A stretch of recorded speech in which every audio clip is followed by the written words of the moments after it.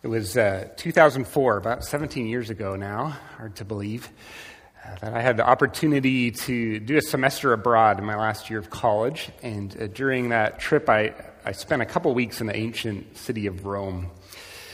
And one day, some classmates and I were seeing the sights. We were touring around, and one of the sights we saw this day was it was called the Circus Maximus. It's this huge amphitheater, this outdoor amphitheater that had hosted hundreds of thousands of people to watch chariot races back in the ancient world. As we were walking and looking over this vast landscape, we saw this image, and there was a stage being set for what looked like a concert that was going to happen. Now, this was in the day and age before smartphones, and so we weren't able to really find out a whole lot about what was happening. And because we didn't speak Italian, we couldn't get a lot of information out of the locals. All we heard was that there was a free concert that was happening that evening.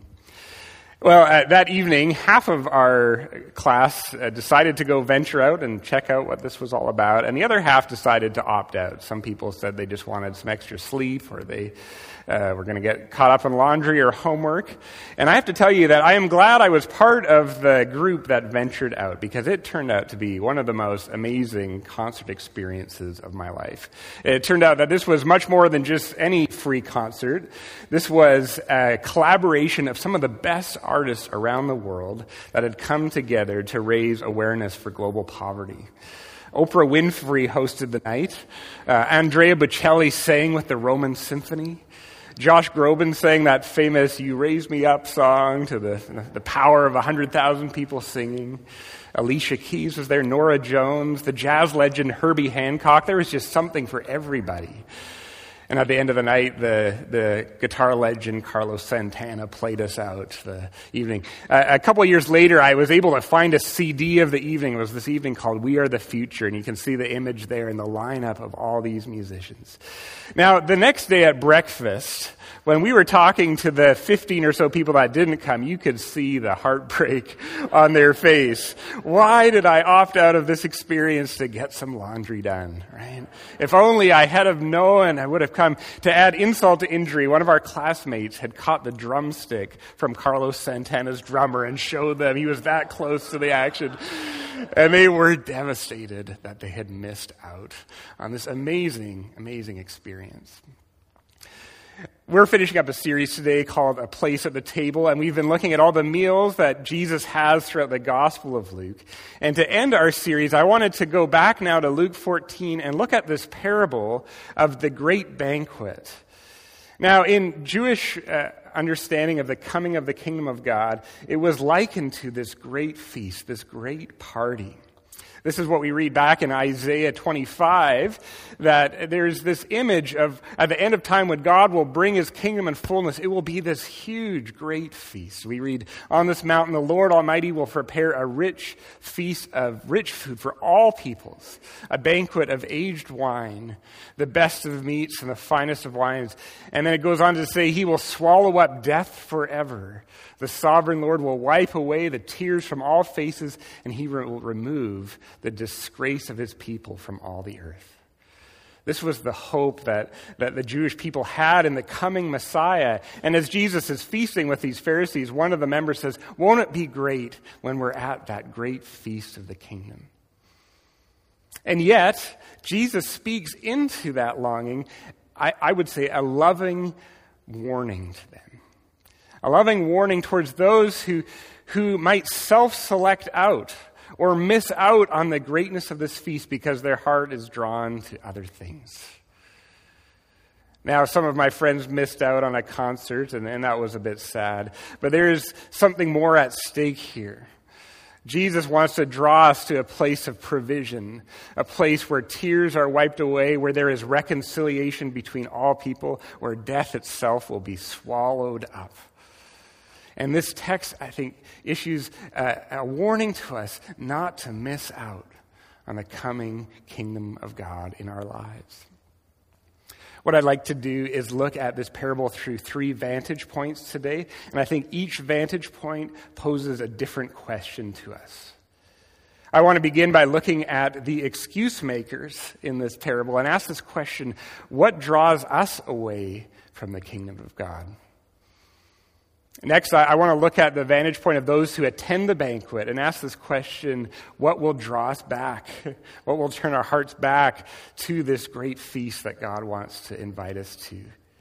And then lastly, I want to look at the vantage point of the servant in this parable and ask this question: where is God sending us? And who is he calling us to invite to this feast? So that's where we're going to go today. But I first want to look at this perspective, this vantage point of the excuse makers. Now, these people had been invited. They had RSVP'd to this event. In the ancient world, when a feast like this was being prepared, they would have said, I'm coming, I'm coming. They had chosen to be part of this. And yet, as the parable unfolds, we see that they all have a different excuse. I got to inspect some property, got to take my oxen for a test drive. I just got married.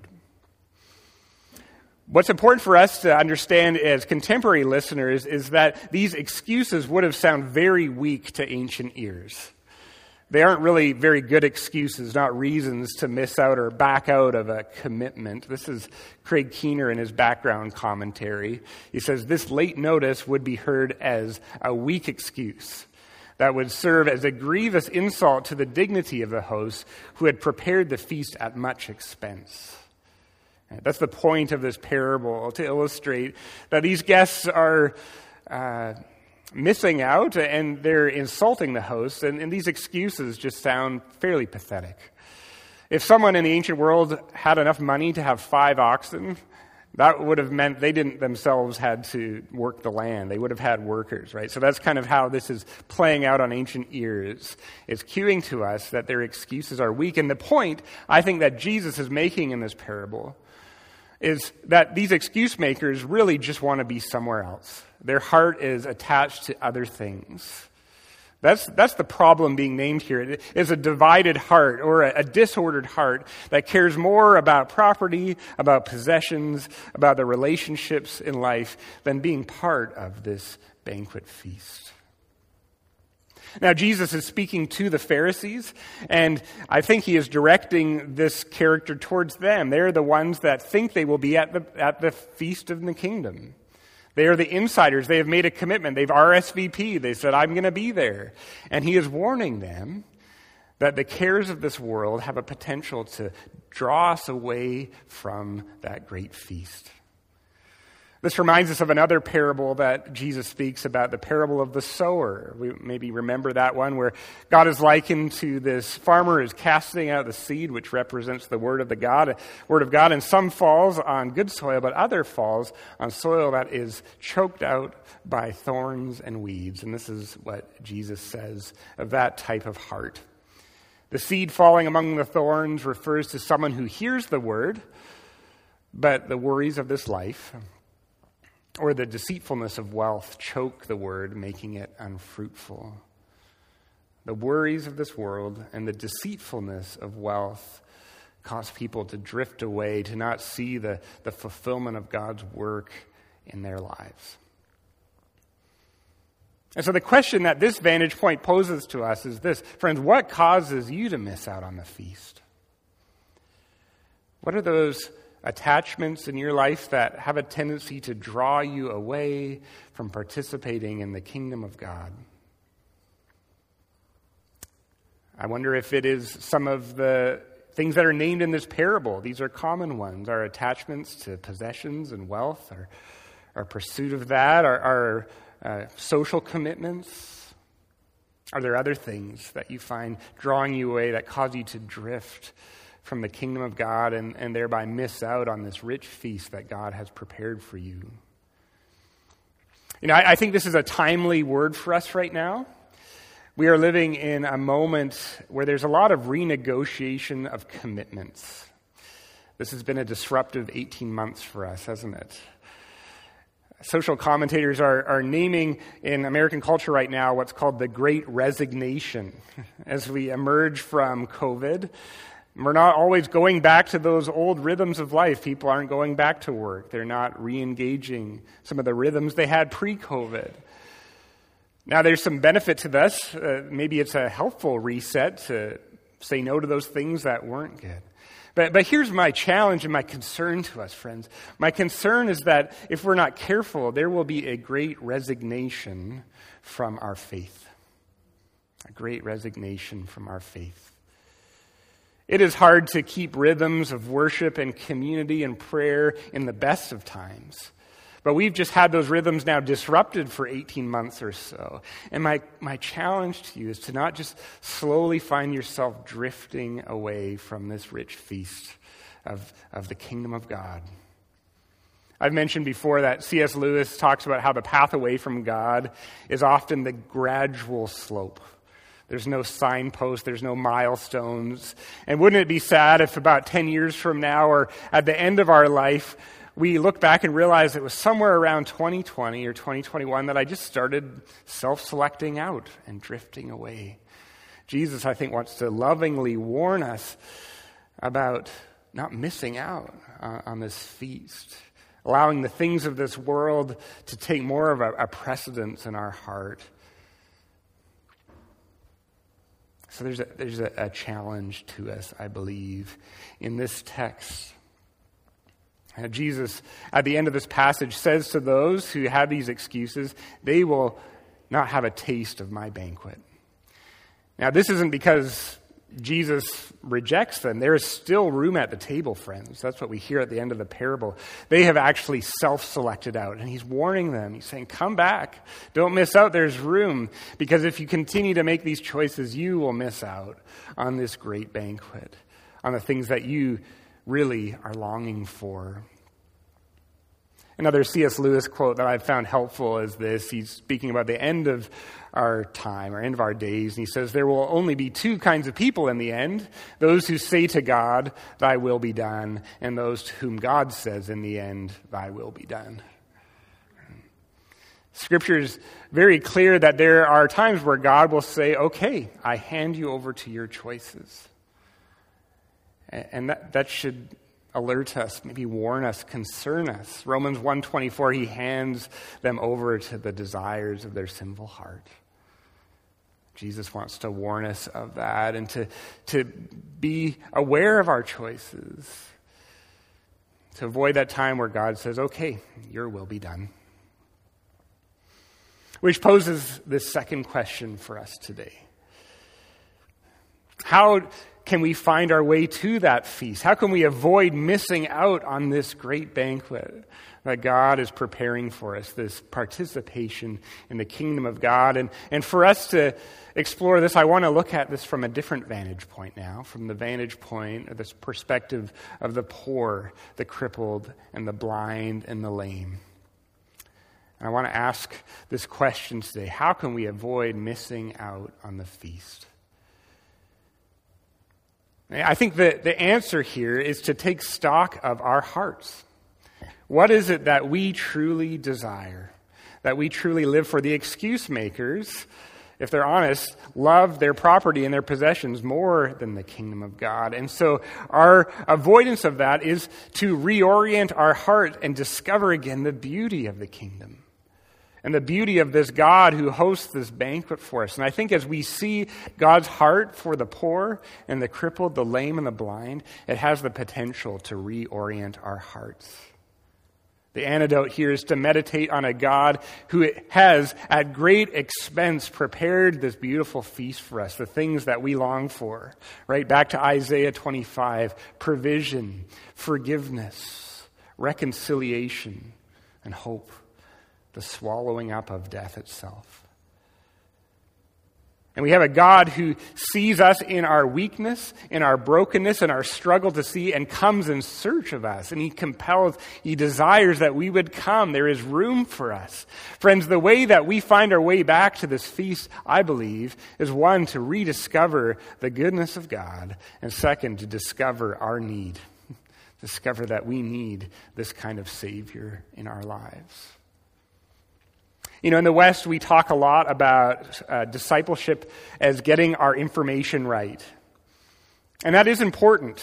Those facts matter. We have a faith that is rooted in something beyond our experience, in truth, in facts that lie outside of how we feel about anything. But we see in the scriptures that Jesus placed so much importance on our heart and what we love. It's not just a reorientation of our facts and our minds and what we give verbal assent to, but to what we love.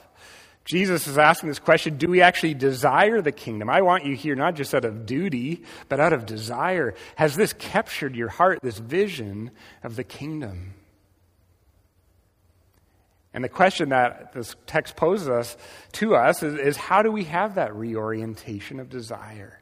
I think it begins by meditating on the beauty of God and the beauty of this kingdom. Jesus says, don't just know the Lord your God with all your minds, love the Lord your God with all your heart. He says of some people, my name is on their lips, but their hearts are far from me. Do you see his concern for our hearts? Because that's what drives our lives. What we love decides what we do, decides what we pay attention to, where we invest our time.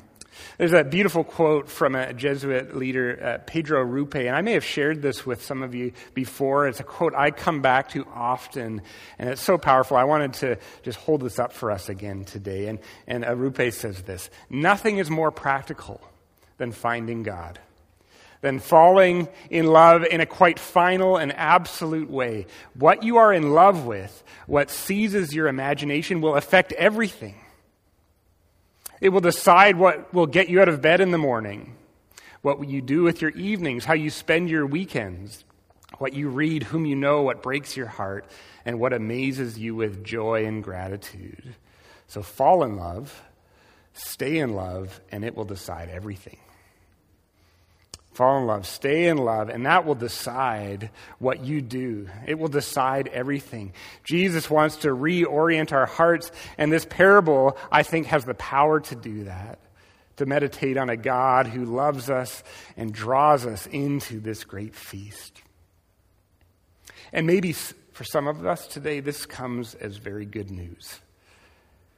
Because I wonder if some of you come today and in your own way, in your own experience, you find yourself connecting with the poor and the lame and the blind and the crippled. Do you come today feeling weak, at the end of yourself? Do you come today having felt excluded? Do you come today hurting? Do you come today struggling to see or make sense of things? The beauty of the scriptures is that God says you are blessed, and he sees you and he comes in search of you and desires you to come and be filled, that you have a place at the table. It is with great audacity that Jesus says elsewhere in the Gospels, those who are poor in spirit, those who are mourning, those who are hungering and thirsting for something more are blessed. You are the blessed ones. And why is that? It's because you are at a place where you realize you need something more than what offers. You're less attached to the things of the world because they've let you down. Blessed are the poor in spirit. Why? For theirs is the kingdom of heaven. There's room for it to move in. Can this perhaps come as good news to those of you who are going through a season of suffering, a season of failure, a season of rejection? Jesus says, you are blessed. There's an opportunity in these times for the kingdom of God to capture our hearts and call us home. Maybe God wants to do some of that work in your hearts today. There's good news, friends, for those of us who are on the margins. But I don't want to end there. Because this good news, friends, is not just for us, but it is also for those out beyond the highways and country roads of Bellingham and Whatcom County. That we cannot just read ourselves personally into this text, but have a more expansive vision of a God who sees a world that is suffering and desires to draw them to this feast. And so I want to end with this final vantage point. It was one I almost missed in the reading of the text this week. But I noticed that I think some of us are called, all of us in one way or another, are called also to read ourselves into this parable as the servant. As the one who is sent by God out into the places of pain in this world to compel others to come to this banquet. To compel others to come to this banquet.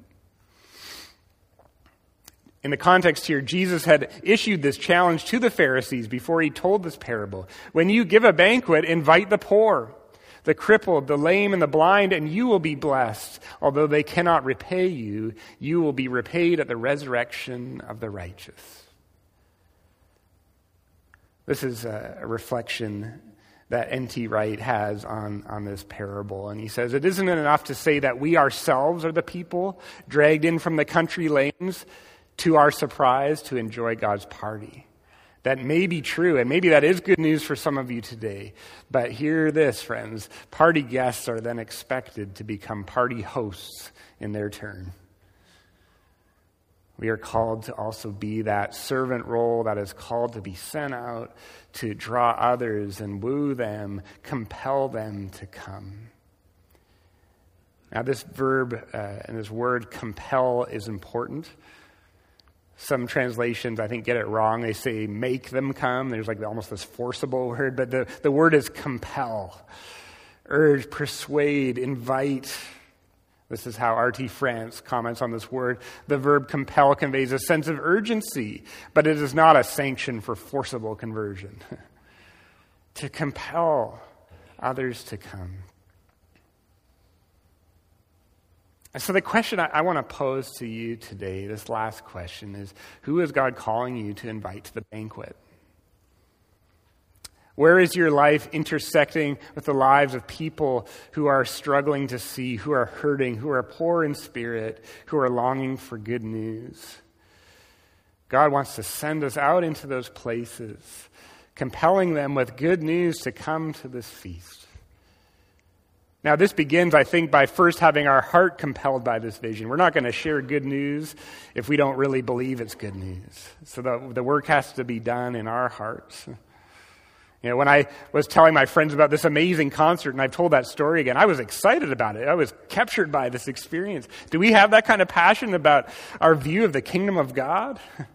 And if not, does God need to aliven our hearts and minds to the vision of this? And when it does, can we share this compelling vision with others? Friends, where is God sending you out? To whom is he sending you to?